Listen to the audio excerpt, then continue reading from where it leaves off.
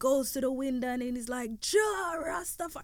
And I'm crying, he's crying, and I'm like, rah, this thing is real. He's thinking about something in 1959. Welcome to Surviving Society with Chantel Lewis and Tiso Regis. Executively produced by Georgia Fori-Addo.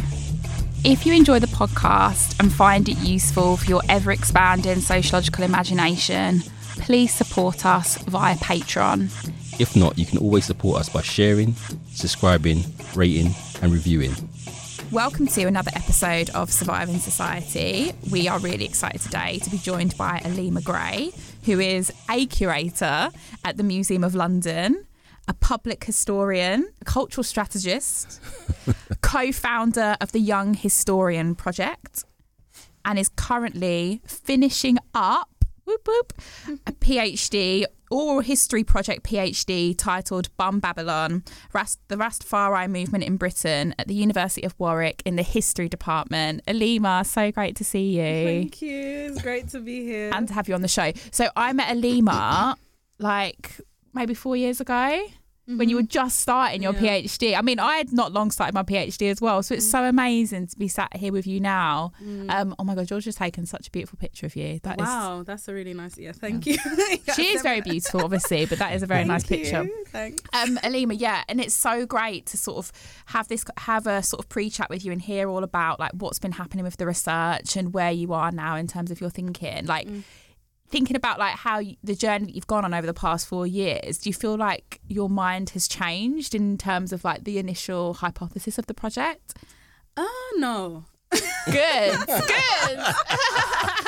No, not really. I mean, it has in terms of I'm thinking through a lot of fields of research that I didn't think I would think through. Like, for instance, recently I've been really looking into like geography and thinking about like black geographies. Geography was always a subject that I had avoided because I thought it was sedimentary rocks and volcanoes and that, but I've been thinking a lot about our relationship between like space, place, and how spaces can often tell stories. And so that was something that I didn't really think about before starting the project. But in terms of that actual, I guess that inner burning passion of like thinking critically about methodology, about who am I writing for, and those kind of questions, it still sits with me. Like, it's funny because I'm at a stage now where I'm looking back at my initial proposal and I'm looking back at like my initial notes that you take in your first year, and I'm like, rah. Like, there is a thread that has continued, so I'm glad to see that. But just in terms of thinking about how my work relates to other fields of research is something that I didn't really think about. It's so interesting you say that, Aleema, in terms of looking back at your notes, because I think that there is something really interesting to think about in terms of the actual, when we produce our scholarship or when we write up our research, then the thing that happens alongside of that, and that's our own development as people, as researchers. So there is the actual research and there's like that thing alongside of that, and that's us. And as you said, like the thread is very natural, like when you look back at it. Yeah, definitely. And I think as well just the people that you meet along the way. So I've been, because it's predominantly a lot of the sources that I'm using is living history. So being able to meet people, and if anybody know anything about Rasta community, they're hella critical, So even that kind of the critical responses that I have received, I say critical, but I mean quite largely they're supportive, but I've been receiving like things that I wasn't thinking through as well. So I think that as well has been interesting to kind of also think about, because obviously the project that I'm doing is mainly looking at Britain, but going to Jamaica and looking at those differences between the movement here and the movement in Jamaica has also been interesting. Which brings me on to our first question. Why the Rastafari movement in Britain? Tell us about how you came to be doing this work. I know it's a big one because it's so central to who you are as a person, who you are as a historian. But for the listeners that don't know you. Yeah, so I always kind of look at, recently I've been thinking of my work less about, so I met this guy, this elder in Jamaica, and he was like, Rasta no deal with research, we deal with life search, or I search, so you have to start with the I. So I've been realizing that as I'm coming towards, not the end, but this kind of final moment of the PhD, that is really a life search project that I'm dealing with, because a lot of these stories are so rooted in my own relationship to the world, my own coming here and being here. So I was born in Jamaica, My parents are Rastafari. I grew up in a very rural Portland, Jamaica. Big up. So in the mountains, but my dad is what you would say British, right? So he was born here, and his grandmother was Scottish. So he was born in a mixed heritage household. And being born in the 50s, you kind of know the story of his mom being like threatened and all of this kind of stuff and being kind of, lost. My dad left Britain in the 70s, lived up Rastafari, fled to the hills of Jamaica, married my mom and had 7 kids, etc., etc., etc. And so my dad always had this hatred for Britain, My mom, who was born in Jamaica and was very much like, we want to go to England. Like, the kids, them need education and all this kind of stuff. My dad was always like, you don't want to go there. Trust me. Like, I left in the 70s and I don't ever want to see that place again, what it did to me, So I was always hearing those stories growing up. And my relationship with England and with Britain was always one of ambivalence. Most migrants are, when you look at the narratives of Windrush, there's this coming to build up the motherland. But I had always been a little bit like listening to my father's stories and listening to the stories that Rasta talk about, Bun the Queen and Bun all of this, every minute them are Bun things. So I was always kind of just immersed in this role of thinking critically about England. And then arriving here and coming here and being here, I came when I was like 8, 9, so I'm British-ish. Even that, like, my relationship with being British is all, I don't know if I've reached a point in my life where I can be like, I'm Black British. And even in my work, I'd never say British Rastafari. I always say Rastafari in Britain, because I do think there's a difference there. Anyway, so yeah, I think this work has come as a personal project of feeling like the main, I guess for me, coming here, and then coming from a rural setting, and that's where the geography comes in. So coming from the mountains and drinking river water and all of that, and then coming to the city, and then also being a young girl with dreads and going to a school where people's like, what's that on your head? Like, how you gonna get married? Like, someone asked me that, and because I have dreadlocks, and I'm a 9-year-old, and whilst most people have the little bubbles and the little slick in hair, and so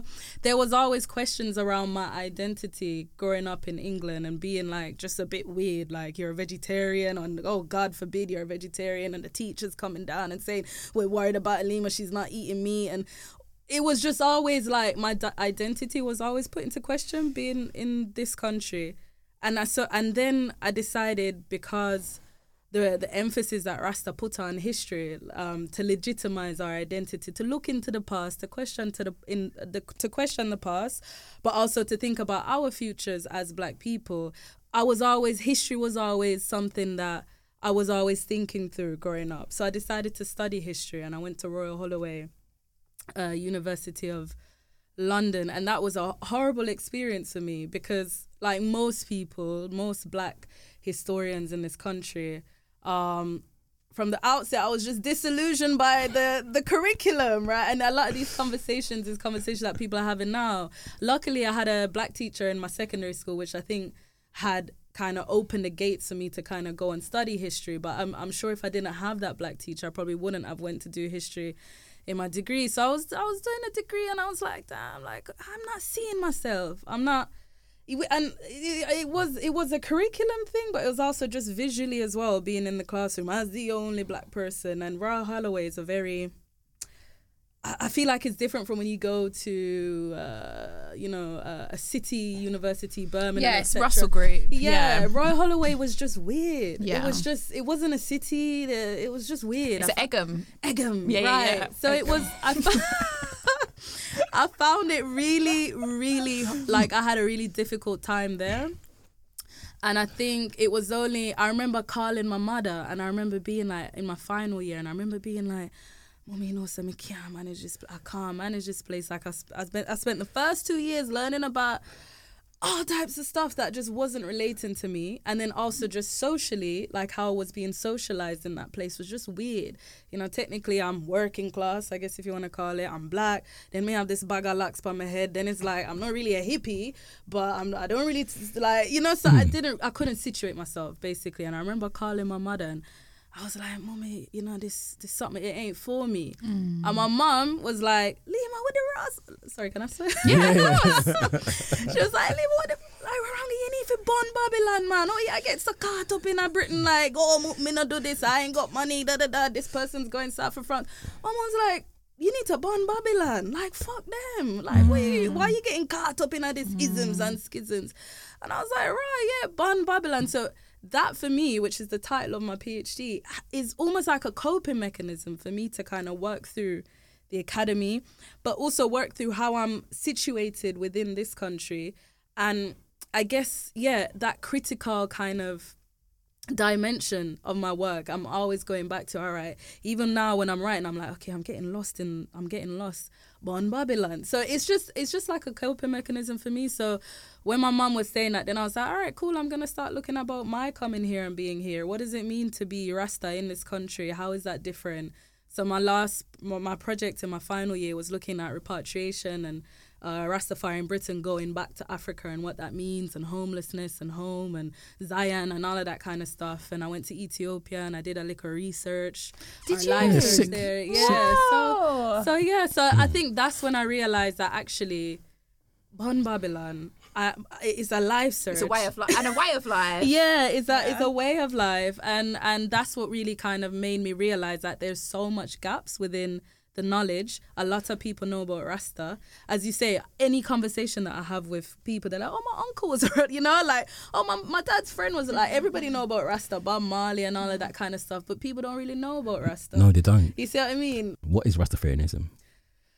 So if you can give us like a brief historical overview, like if you can give a kind of a brief overview to get people understanding of what it is. For me, Rastafari, I guess you have 3 dimensions of Rastafari. So, I mean, yeah, you have 3 dimensions, I would say. You have the movement, which is kind of like the political consciousness of Rastafari, and like the organizational responses, as you see in the Ethiopian World Federation, and just like reparations movement and that kind of political engagement. Then you have the Livity, which is more about, I guess, Livity. How do we describe Livity? Livity would be more kind of like, the way of life, I guess, like the lifestyle. And that lifestyle is rooted in, our relationship with the environment, our relationship with the natural world, our relationship with ourself and the Most High, and however you want to interpret the Most High, whether it's Jah Rastafari, whether it's Jesus Christ. So the Livity is kind of like being at oneness with yourself, like fulfilling your truth, whatever that means. And then you have the culture, and the culture is what people kind of, I guess, highlight. The culture is what is sexy for a lot of people. Is the dreadlocks, is the reggae, is that kind of revolutionary fire. So for me, those are the 3 themes, I would say, of Rastafari. It's essentially a socio-political, religious movement. One man that I was interviewing described it as a slave rebellion that continued into the 21st century. And I thought that was interesting, because a huge thing with Rastafari is a relationship with history, is a relationship with looking into the past, grappling with the past, but trying to establish a new human, if you want to call it. So yeah, we can talk about the Bible, but we're not going to talk about the Bible. But obviously there's also kind of rooted in His Imperial Majesty Haile Selassie, who was the emperor of Ethiopia, but also has links to the Solomonic line. So that whole kind of vision of being in Jamaica, where the movement started, and looking at a black king during the kind of upswell of scramble for Africa, was a powerful symbol of, I guess, the black people's worth in the world as well. So yeah, you have the culture, the Livity, and you have the movement. And at the core of that movement is Ethiopia. And specifically the royal family, Haile Selassie and his family. Historically, many people don't think of what's the significance of Ethiopia. Like, Ethiopia is a place that's not conquered by the Arabs. Right. When the kind of Arabs are conquering North Africa, it remains out of the kind of imperial reach until like World War II. Was it World War II? Yeah, when Italy invades. So it's a very unique place in black history. It is, yeah. But these things are silences. Unless you go out and hunt and look for these things, you won't know. No. And so this is what kind of my experience in history was. Yeah. The last thing that people would think of, and I guess that's something that I grapple with within my work, is when you think of Rastafari, you think of punks. You know what I mean? You think of hippies. You think of the Teddy Boys and that whole kind of thing. But you don't think of Pan-Africanism. The last thing you think of is Ethiopia.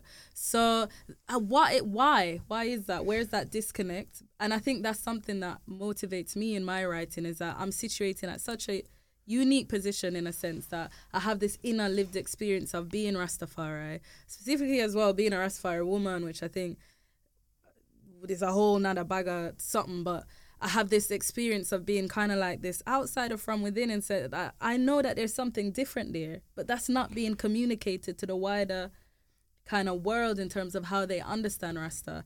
And as a sociologist, I think we would encounter a kind of Rastafarian group as a subaltern group, right? And that's how the analysis would be. A subculture. Subaltern subculture. So something that's underground and it's very kind of niche. So it sits there with like Teddy Boys or skinheads. These groups that you want, and their effect on skinheads. That's how they would do a subculture group, right? So you'd even how we view Rastafarianism retrospectively is, if you look at like programs about race in London, the soundtrack is always in the 1970s, and it always show Rastafarianism. Soundtracks of Bob Marley or Sister Nancy, that's always what they play when they view the 1970s. So there's a kind of association of the 1970s and the troubles that are incurred in the 1970s with the Rastafarian. And I think, and it's probably something like, it's something that I struggle with as well, within my work, because for me, the only stuff that's been written about Rasta, specifically in Britain, is by sociologists, white sociologists. And they created so much misunderstandings with the Rastafari movement that's so deep that has even made me have such an issue with sociology, which sorry, I don't know, you guys are both listen, we have a very, very complicated, arguably toxic relationship with sociology. It almost loves us and hates us and extracts from us and uses us, but it's part of that project, right? It's part of the Imperial Project, so it's part of that project to extract and study groups and races and categorize them. And I did my master's in social anthropology at SOAS, and I really struggled with that. So I moved from history, and I was looking at social anthropology, and I really, really struggled because there's this idea that I'm this neutral observer in sociology, and we could, neutrality is just violent. That idea that I can be them, I can go and do ethnography on people and specifically just look at the symbolism of people, the characters of people, and that was what was happening specifically in the 70s. And what you see happening is that Rastafari, the first book that was written, and the only book actually that was written on the movement here, was by Ernest Cashmore, and he was a white sociologist in the 70s, and he basically went into the communities in Handsworth and worked with the communities. That was the idea. He was using scare quotes there, to be clear. In quotation marks, he worked with them because he wanted to present something new. And this was around the same time that there was a report by another white sociologist called Shades of Grey, looking at the inner city. And so around this time, you have the inner city being problematized as this kind of racialized space, as the spaces, Paul Gilroy talks a lot about urban decay and all of this kind of stuff. But actually what you find is at the heart of that was this symbol of the Rasta. It was black youth, and I think black youth was kind of like, was positioned as this kind of derelict, kind of a delinquent community, but that symbol was the Rasta. It was a symbol of the dread. It was a symbol of weed smoking. It was a symbol of teeth in Rasta. One of my chapters is called Selassie, the God of Criminals, because that's essentially what was put forward in these reports.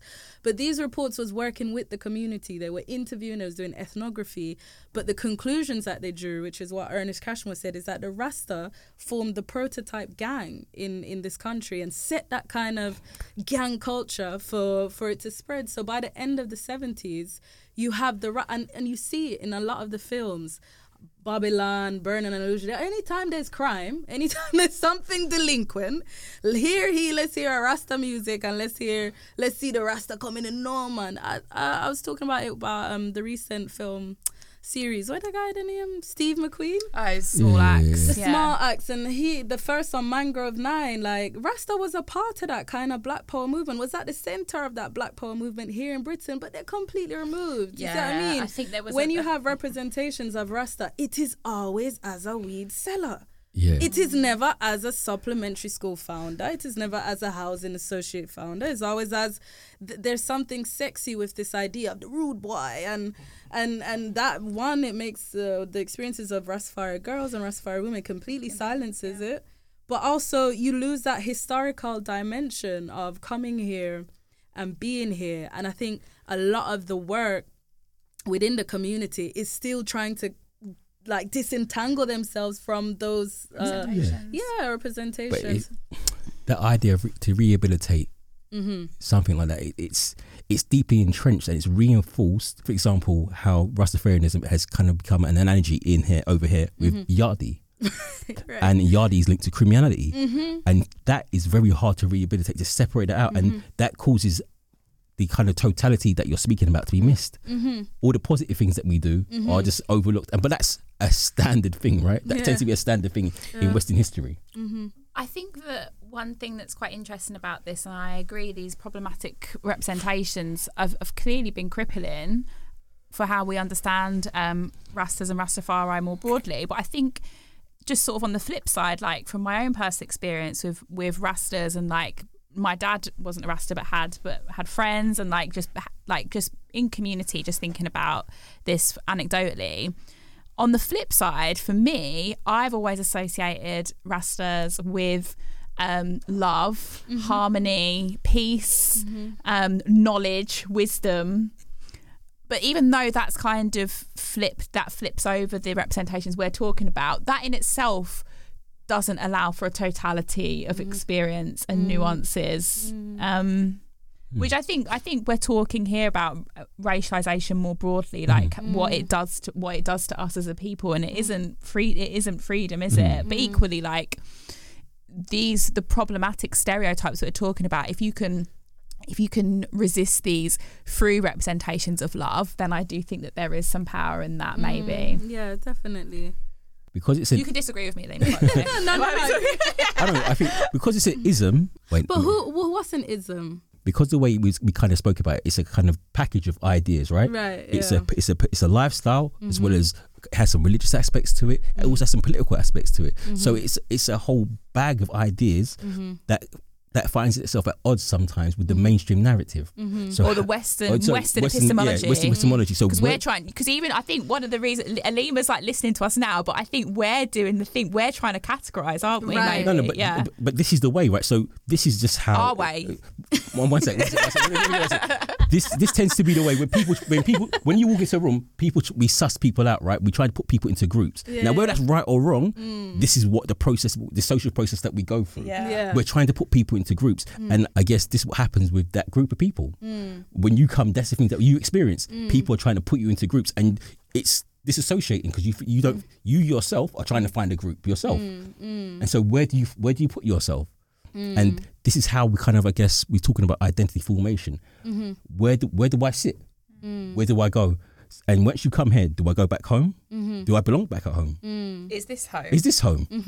And you ask all those disassociated questions because you're trying to put yourself into groups. I think that's a sociologist thing, though. Yeah. Do you know what I mean? It is. No, I do. And that's why I made the point of sort of. I agree with everything you're saying, obviously, T. But I kind of realised, like, as we were talking, me and Tiso are doing the thing that effectively Aleema's project is looking to resist. Yeah, and I think specifically that's what I was saying earlier, like the Rastas provide such an important case to be critical of that. Because the first thing that Rastas would tell you, even me, as someone within the tradition, you cannot study Rasta. You just can't. This is what sociologists, even historians, have really struggled to grapple with. They try to look for a pattern. They try to look for a category. And you cannot with Rasta.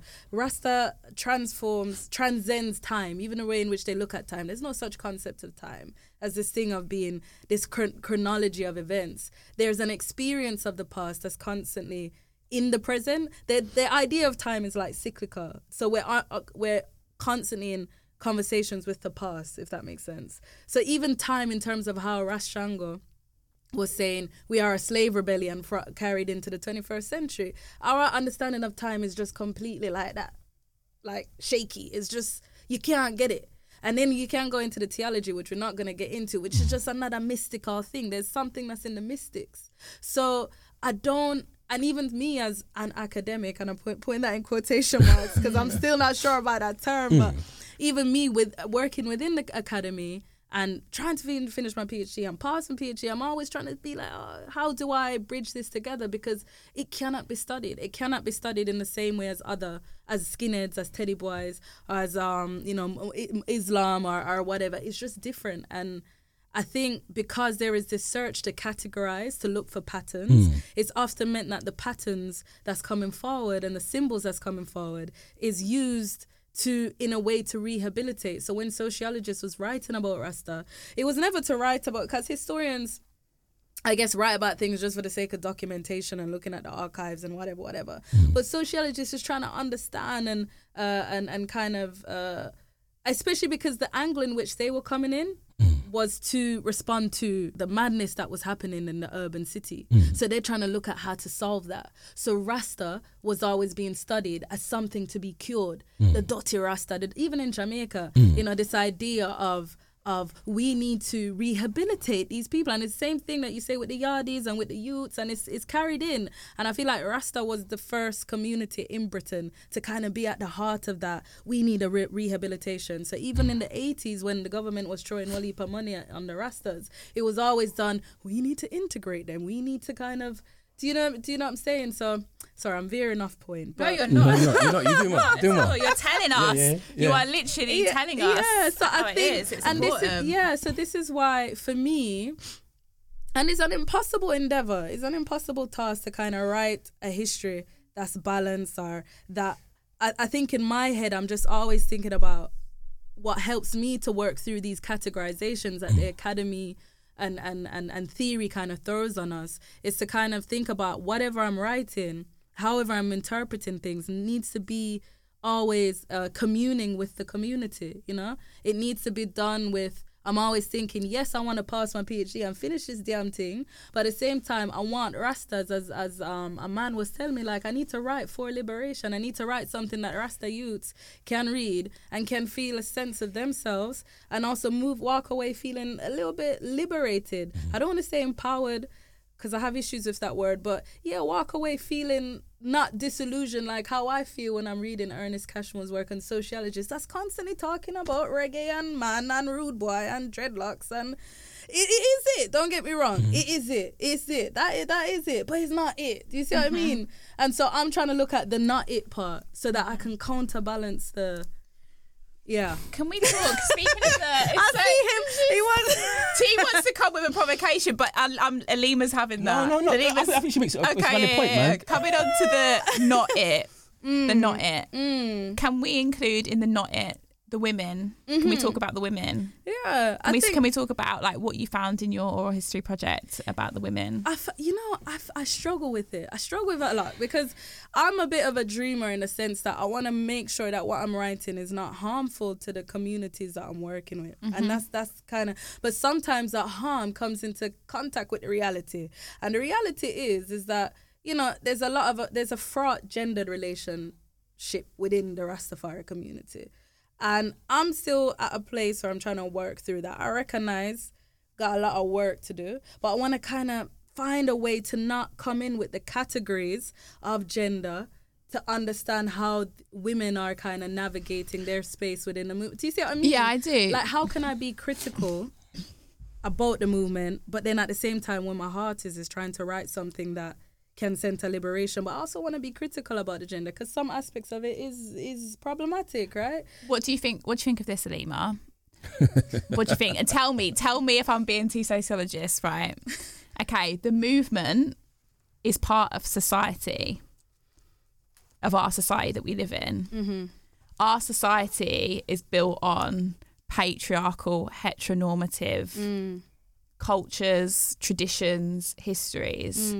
It makes sense that even a subculture or movement within our society would have these tensions, these fraught, quote unquote, well, we don't want to use gender, but relationships. So I would say to you, I guess through my training as a sociologist, that it is sad and uncomfortable, but it makes sense that it would appear. Because we're Rastafari are not separate from society, and society is bound by a lot of these, continues to be bound by a lot of these principles. That doesn't mean we can't find freedom within it, and there can't be critical ways of understanding. Anyway, what do you think about that? Yeah, I agree with you, and probably that's the struggle that I'm having within my work when I'm looking at gender. I was gonna have like a whole chapter on Rastafari women, and then I was like, yeah, but I don't want to separate it, you know? I want to make sure that when I'm writing, they're integrated within the analysis, not like have one chapter and then boom, that's it, it's complete. So I'm always conscious of how am I integrating the stories and the narratives of sistrins who's at the forefront of the movement. One of the things that I've found is that in terms of, so I'm trying to find a language. I don't want to use gender because I think it's just different. I was thinking about looking at womanism and what that means. But in terms of, if we're going to call it gender dynamics and the experiences of Rastafari women and girls, I'm always keen to kind of include girls because I think the woman, sometimes you can just think, when we talk about women, we're always thinking about as the man coming in and make it, like, there was this idea that it's only through a Rasta man that you can become a Rasta as a woman. But actually there was a lot of Rasta girls, and I think exploring girls and exploring the Rasta as a child presents an interesting way to look at joy and to look at innocence and what that means, because Rastafari has always been positioned as criminals. But anyway, so working through gender, I've found it interesting, a way to kind of work through that, to think about balance. And this is kind of where the Rastafari womanist movement is kind of arriving at, looking at the gendered relationships between as a balance, as rooted in balance, as Queen Amiga, Alpha and Amiga, this kind of balance, this conversation of balance. So that's what I'm kind of, that's what's shaping how I'm including women's voices in my analysis, is like looking at how do they present this realm of balance. But I'm also trying to, I don't know. Basically, I don't know. I'm talking, but I don't know. No, it's good, man. I think, I think it's really, I think you like ending there on I don't know is so important, and it's so crucial to the politics of what Tisa and I do on this show, is that it's all about living, being, understanding, working within the unknown, as in like we're very comfortable, or we try and position ourselves as very comfortable in the unknowing of social life. And I think that that's where a lot of academia and scholarship goes wrong, like saying that you know, or you understand or overstand. You overstand. We're all on a journey, and I think that that's where, when we're talking about the labels, we're talking about the categories, like we don't want to be deterministic, basically. Even when we think we're making sort of leaps and bounds within our research, like we still want to sit within the unknowing. Right. Yeah. That's so important. Yeah, that's really important. But I think it's interesting what you said about the idea of like balance, and it kind of that raises questions about power. Like it kind of disturbs that kind of notion, that traditionalized notion of hierarchical power. And I think if you can arrive in that, if Rastafarianism is that thing that kind of creates that kind of horizontal kind of platform, where it kind of leveled up power, that's what I'm down for that, man. That's a crazy thing, man. Yeah, I think that's been a helpful way for me to work through it. But I'm also conscious of writing the reality, because a lot of the stories from sistrins, there is a reality of, for instance, in the 70s, a huge challenge was, is it polygamy? I always forget the word. A huge challenge was like polygamous relationships. Or what, like, that was a huge thing, because you have Rastas that's kind of, very much rooted in the African tradition of all of that. So what does that mean now when you're situated not in Africa? You're in Babylon. What does polygamy look like? So that was a huge challenge. And also how to be this. There's so much not limitations. I don't want to say limitations, but there's so many things that you're confronted with here. Like, what is it? This idea of the woman in the home and the mother, but then at the same time, Rastaman them now bringing the money, and they're struggling with the police, they're struggling with having a job. So quite often you see that it's a woman that's actually bringing in the bread, if you want to say. So I'm also trying to work through, how do I document that very real reality of the pains and the struggles of what it means to survive and thrive as a Rasta woman in this country, but doing it in a way that I guess can still center repair, reparative thinking, reparatively. I'm just thinking about Leanne Renault that came on the show, who work on matrifocality. Yes. Oh right. So I think as in what could be a way of looking at this. I do think. Yeah, and Leanne introduced me to this. Matrifocality, Yeah. so Caribbean mothers and other mothers. Yeah, I love it. Yeah. Kind of having this matriarchal role that is more than being in charge. It's care, it's love, but it's strength, it's power, but all this quote unquote disadvantage of the men in the family. It's something more than that, which I think could possibly speak to some of the things that you're talking about there as well. Yeah, definitely. I'm still when I first heard the term, I think it was in Leanne's work, or was it somewhere else? I was thinking about what was I writing about? I was writing about the riots, and I was writing about the victims of the riots in the 80s, black women, and what that figure of a mother and what that means. I think the challenge for me with matrifocality, and even the way I'm working through gender, is that there's this thing of, and I don't know, but I don't know if you can include this in the show, because this is just my personal problem. I don't know. This is all our opinions all the time. This is our show built on mine and T's opinions. I feel like, and I'll be interested to hear how you guys feel, but I feel like every time we talk about black woman, right, there's this fine tension between, you hear black men say it a lot, of what my mom did, and I've got my mom, I'm gonna build my mom a house, and my mom did this, and she worked hard, and my dad went there, and she worked hard, and she had to do this, and my mom. And I feel like every time that we speak about black women, it can never just be. It can never just like, black women can just be. They have to come with like contributes, like doing something. What are they doing? I feel like I don't know. I'm still at a place where I'm trying to work through that. You see what I mean? But I feel like black women are always kind of positioned almost like as mules, almost. You know what I mean? Like feelingless, or even when you're talking about feelingless, it's always this giving. It's always rooted in giving care or so I don't know. I hear you, and I think I totally agree, and it's something that I have been trying to think through myself in my own scholarship, but also like talking to other black women about this. I think that thinking about scholars like Sylvia Wynne to help with this, but to what extent are we able to access the category of the human? And it is far. You know, imagine, but it's built on those tropes, right? So as a young black man, I parroted myself, right? So your reality. So I live with my mum, and so she became the kind of put on a pedestal. So she's doing everything, and then your mum, your gran, your aunties, other mothers. But there's absent fathers, right?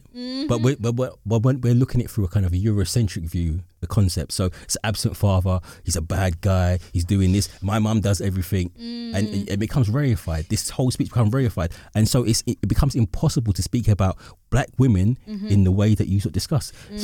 They're discussed as almost like a Swiss Army knife. They do everything, but it's a tool, right? Do you think that, to be fair on matrifocality, I think it's about pushing back against that the Eurocentric notions of the black family. It's to be resistant of that kind of. It's to push back against it, but for lots of young black men, it's impossible to find that language to speak about, given that's all your kind. It's reinforced through popular culture, right? So what's in every drill video, all the boys come from a dysfunctional home, which is the dad's not there. But even quote unquote, but this is not a real. This is a myth, right? Yeah. But this is presented as reality now. I think that I spoke about this in a talk the other week, but made me think about what Aleema just said. You know, that quote I showed you in Uncut Funk, the conversation between Stuart Hall and Bell Hooks. And Bell Hooks talks about black women in Britain being invisible during the 1970s feminist movement. And actually they were there. And Stuart Hall says, we love Stuart Hall, but Stuart Hall says, black women weren't really around like that. Oh, wow. It's in Uncut Funk. We love Stuart Hall, but that's just wrong and not true.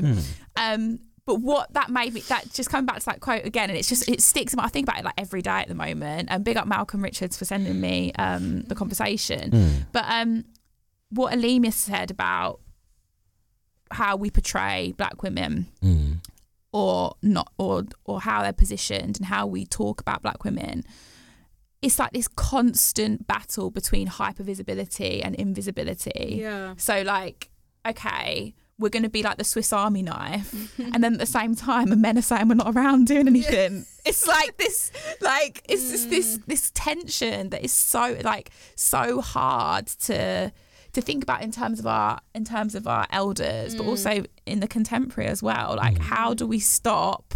Like, no, I don't think you would do this, T, but how do we stop our brothers saying, "Oh, well, back in the 2020s, black women weren't really talking like that about the movement." Unfortunately, it's a compounding of like the popular culture, right? Yeah. How we see we talk about the politics of representation, how we are choosing to represent ourselves in certain mediums, right? So, for example, the most popular one, hip hop and drill music, how they represent young black males and urban strife, and the women, again, where are they? The female drill artists, but they're not really represented, right? No. They're not really kind of out there. So this again talks about that hyper invisibility. They're there, but they're not there. What would Rastafari teach us about this, Aleema? About drill music? No. Sorry. About this existential question of invisibility, of womanhood, of... I don't know, Yeah. I don't know. I really don't know. I think they have the Rastafari. I guess they've created their own systems of knowledge and how to relate themselves to the world. So I think the first point, they would always opt out of, even though they are part of it, as you said, but in their heads, in our heads, we're like, we're not part of this. We're kind of part of a different world that's striving to be this new human. So I think initially the role of the Rasta woman was always under this queen, the idea of the queen, which is kind of, so we know the Hotepism around that and all of that kind of stuff, but that idea of the queen, of putting them on this pedestal, and the thing that Rastas always say is that when Haile Selassie was crowned, he was crowned with the queen, and so that has been used as a way to reinsert women. And I think that's the word that I'm kind of looking at within my work and within how I'm seeing gender, how I'm seeing Rasta more broadly, how I'm seeing Black history in Britain. It's kind of, how can we reinsert their narrative into the picture? How can we, Aleema? Or how are you? How are you? I don't know. I don't know. I think how I'm doing it, I'm thinking about more critically about methodology, the methodology of my work. I'm thinking critically about voices and how I'm using their voices, and also thinking critically about being open and transparent in my own positionality and situationship. History, I think what sociologists do very, very well is they kind of outright kind of talk about how they're situated. There's like autoethnography, and I think they kind of really, really got that down. Historians, they haven't really. They document the past, and they kind of remove themselves. Whenever you go to like conferences and stuff, and I question historians, they're like, "I'm above telling you about my life." I'm like, "No, I want to know. How have you got to studying black people, white lady? What happened? It's fine. I don't mind if there's not necessarily a deep story, but I want to know, right? Why." But that's not how you're taught, right? That's not the methodology of history. No, it's not the tradition. It's to take yourself out of it and try to analyze events as they happen, as they've happened. Sorry. And what's really interesting is, so my methodology is opting out of that historical methodology that tells you that there's a scholarly apparatus and history should be seen as a science and objectivity and all of that and truth and whatever that means. And what's funny is that when I initially applied for a scholarship, I think there was a scholarship at UCL, and his scholarship literally was about Rasta. Yeah. I mean, I never said it was Rasta, but I remember you applying for it. Yeah, maybe I was speaking to you at the time. I don't know, but UCL 5 years ago or something, they had a scholarship. I went to a white person, didn't I? Yeah, they had a scholarship that was looking at like Rasta. No, it wasn't looking at Rasta, but obviously in my head I saw Rasta. It's looking at the British Caribbean experience and looking at reggae music and and you had to put in a proposal. Anyway, cut long story short, I got an interview, and it was out of two people, me and another girl, right? And I was like, I have it. Yeah. I got it. I was already spending the money. Yeah. That's me. That's me. Yo, when I tell you I was calling up my mother and my father, I was like, me I go be doctor. Yeah. And you know what they said to me? I didn't get it. I remember get it. I saw you just after. Maybe. You hadn't got it. Yeah. It's disgrace. Yeah, I didn't get it. And do you know why I didn't get it? Go on. They said, and I don't want to call out names, right? But they said my methodology wasn't strong enough. And now here he. Yeah. At Warwick University, what gave me the scholarship at Warwick University? Because it was a black woman, really, that opened the gates for me. And I give thanks for that. But it was my methodology. Why do people want to talk to me right now? Because of my methodology. Or not necessarily my methodology, but my search for something else, right? But 5 years ago, they told me, say, my methodology wasn't rigorous. Why wasn't it rigorous? Because I don't want to talk about Hegel and all the shit that you've been teaching in Hammersley school. and Atkinson. Yeah, like, is No that disrespect, why? Hammersley and Atkinson, but it's the first one I can. Yeah, because I don't want to talk about Eric Hobsbawm and Chronicles and Romans and all of this. Why? Because they asked me that in my interview, and I was just like, did they ask you why aren't you using Eric Hobsbawm in your? I can't remember what they asked me. They asked me about how am I engaging, like what's my what's your engagement with the canon, right? Right. What's my engagement? I was like, I ain't engaging. Like, no, right. So it's such a piss take. So when I got my degree, I actually met Eric Hobsbawm because he is a G, to be fair. He's a G, right? R.I.P. Yeah. But can you see the problem? The problem when you kind of move in a kind of Eurocentric way is there's categories, right? And it makes people feel uncomfortable when you're not. If you say you're sitting a discipline, like we have this problem on the show, right? When people here and we're talking different disciplines and we don't talk. We're all in academia, but we don't talk to each other because you can't be cross-disciplined. Where a historian cross with a sociologist cross with a geographer, that would be sick, right? That would be amazing. Which is technically this route. Yeah, which would be sick. But because we all sit in different silos, it makes people feel uncomfortable. So there'll be questions around the rigor of your methodology because you're not following established patterns in that discipline. That's exactly what they said. But that's what when I annoys asked me. for feedback, they was like, it wasn't, and that word rigor. What the hell does that rigor for who? For them, right? But do you know what's really interesting about this though? And we talk about this quite a lot with Leading Roots work as well, in terms of talking to the academy about how they expand what academic, quote unquote, academic excellence is. Research, or our research communities, need to be inclusive in order to satisfy their quote unquote rigor, or to be rigorous. To exclude what Aleema is saying and how she is doing her work as something which isn't rigorous, to me shows a clear dysfunction with how academic scholarship forms itself. Like if you're creating boundaries around it, that means you're not creating inclusive research. But you know, and I'm going to say, and this is quite controversial, I would argue if you were of a different race, from a different social class, and you came with something novel and new, that would have been acceptable. But because of who you are and you present something novel and new, it's seen as... That's true. It's about respectability as well. So there's the Rasta working class black woman coming in, giving you every Are you even English? Were you born here? Are you even English? Tell you how it is. If it was you're right. It's not controversial. It's hard. It's a hard reality. Yeah, it's a hard reality. That really has set me back when I got that rejection. Because that was after a long time of being rejected, and I finally arrived at the point where I was like, "It's me out to another person. I have a 50% chance. I got this on lock. I've been here. I'm here for this right now. This is my time to shine." They told me I wasn't rigorous. Listen, I know after that I feeling, booked my ticket. It's like I went to Jamaica for a year, and I was just like sitting by the river, like Bonnie and Babylon. I'm like, this place ain't for me. And it's your dad like, I told you. Yeah, but you know, that's how it is. But there's also another flip side of that, and it's something that I'm also trying to work through when I was documenting these oral histories. Because one woman that I was interviewing in Birmingham, I went to her house, and she was saying, she said to me, she thought I was writing a book for myself. I don't think she realized I was within the academy. Yeah. And at the end of the interview, the oral history, I was like, oh, give thanks, and you're wrapping it up. And she was like, oh, so when's your book gonna be ready? You know?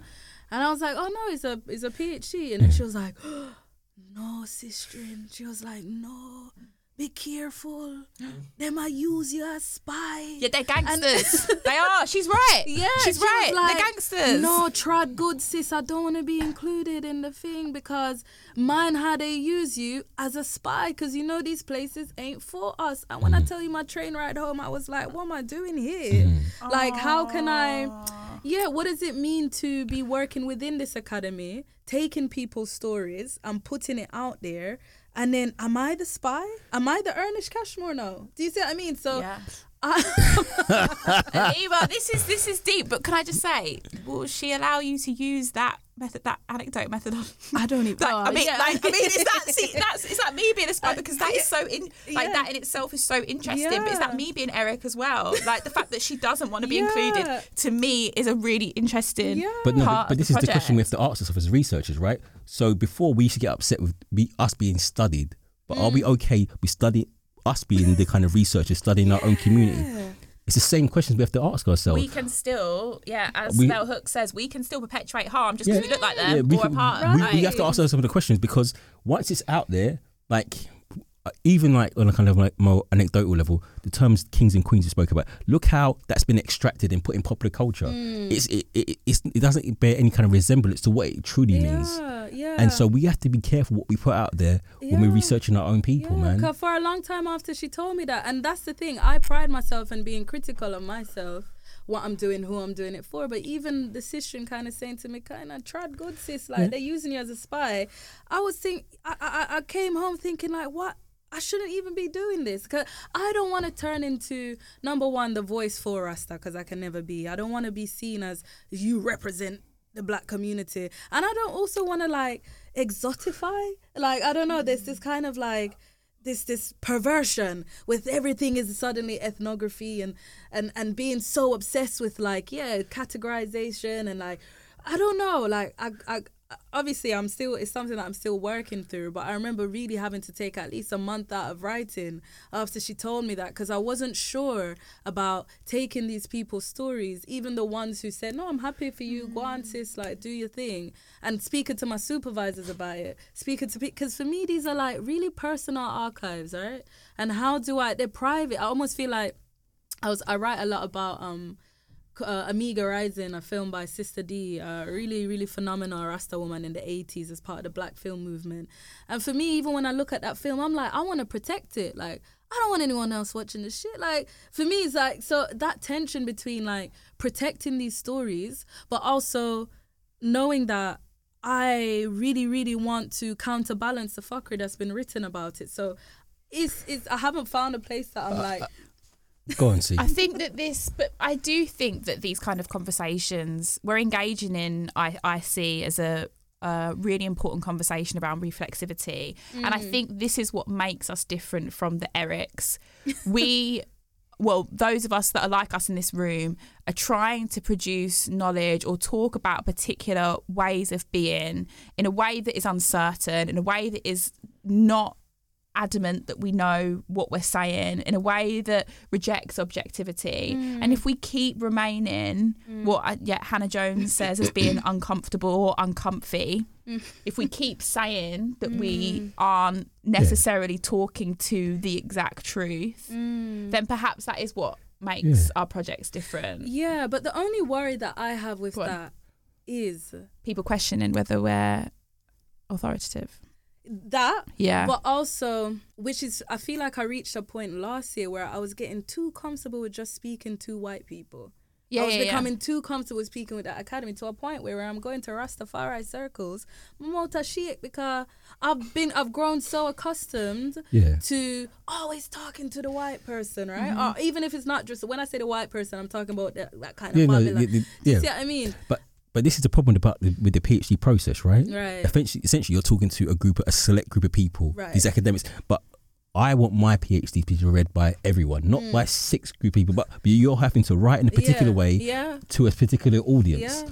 And this is part of that problem. I think, Aleema, there are 2 things here as well. Like, you have to do what Tiso's just said to get the PhD. Like, that's the reality. Right? That's the reality. You have to do that. But you can do the other stuff as well. And I think that is what we have to do as radical scholars. We have to engage in both. We have to engage. We have to go engage in the first one because we've got to eat, we've got to pay our bills, and we have to engage in the second one because we want to do work that is reparative. But it's also where we're from, right? Yeah. So your PhD is about where you're from, what interests you. So you have to do that bit. But again, it speaks to that double consciousness again. You're walking two lives, right? Yeah. And sometimes you're talking to that white. Most of the time, like I said, it's jarring, right? Academia, it's jarring, but it's the thing that we have to do to exist in that world, in that real world. And this is that double consciousness that kind of Du Bois spoke about. Man. It's so true. That double consciousness, it hits me. Like every day is a double consciousness. Every day, every single day is a double. I think that's probably been the biggest challenge for me in this PhD, in the world of museums as well. Like this kind of like that. You know what I mean? Like it's the kind of like. You come home and it's like I find myself listening to the hardest dancer. I don't even listen to dancer like that. Yeah. But to survive, when I leave Warwick and when I leave these conferences and when I have to put on Skilly Bang and you know what I mean, to really kind of just switch it off and feel. Because I feel like when you're in these places, they take away the feeling. Yeah. I've recently written about like history and emotions, and I was doing this project with University of Bristol, and it was like looking at the relationship between history and emotions and therapy and all this. And it was really interesting because they take that out of you, that feeling, you know. So, and Bell Hooks talks a lot about it. You know, I want to feel. That's what I want to feel. And academia, I don't feel. I guess from a traditional Western point of view, when you look at history, the past is supposed to be dispassionate. You're supposed to not feel anything about it, right? It was quite contradictory. The one thing they do feel when they talk about the past, the only emotion they want to elicit is pride. They don't talk. So, but when we talk about our past, especially in relation to the West, we feel emotions of anger, hate, upset, and all these things. It's a real thing, and I don't think. Sorry, I'm interrupting. No, go. Come. I don't think people really, really, really acknowledge that. You know what I mean? And especially when I've been interviewed. So one interview that I did with an elder in Bath. And he's an elder, like a Rasta in Bath. Yeah. So I love hearing about. Well, not love, but I'm interested in black people in white places. As in, like, Haile Selassie lived in Bath in Fairfield House. So there's like a brother Sean Sobers. He's at University of West England. Yeah. So he's doing a lot of work. It's called Fairfield House. He lived there during Italy's invasion of Ethiopia, and he lived there for a while. Anyway, but there's actually a strong Rasta community. See, learn something new every day. I was interviewing an elder in Bath, and he was. And when I say this elder is like mystical, you know, just full of knowledge, full of grace, amazing kind of, his voice is like a vocal hug. And I remember interviewing him, and I still really do look up to him. And he was kind of like, I was talking about, so what was your entry point into Rastafari? And he started talking about his experiences as a child coming here and coming to Bath. And he said he was so innocent. He was playing football with the white people. Everything was nice. He never knew nothing about racism or anything like that. And he said, this was probably in like 1959, he went to the library with his white friends, and they were just used to hang out at the library. And then he looking at the book, and then him see something about slavery, and then he see like an enslaved woman. And when he looked at the woman, he started thinking about his grandmother that he left back in Jamaica.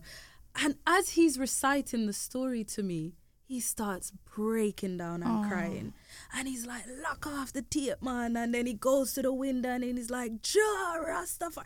And I'm crying, he's crying. And I'm like, Rah, this thing is real. He's thinking about something in 1959. And he's fulling up of tears, just thinking about him as a little boy. And then realizing, like, why would I do mama like that? So there's this idea, I think you're right, there's this idea of the history as it's metaphysical, it's trauma. But you understand in how they speak about, so for example, when they speak about black people and reparations, it's in the past. It's in the past. So you should be cool when it's in the past. And like I said, not understanding the history and emotion, there's a link.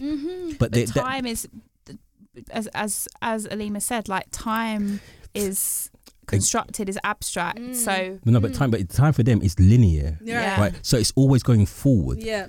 And so they look, and then when they look back at the past, they only look back at the past. And like I said, the only emotion you're meant to feel is a sense of pride. We're gonna have to wrap up there, Aleema. Sorry.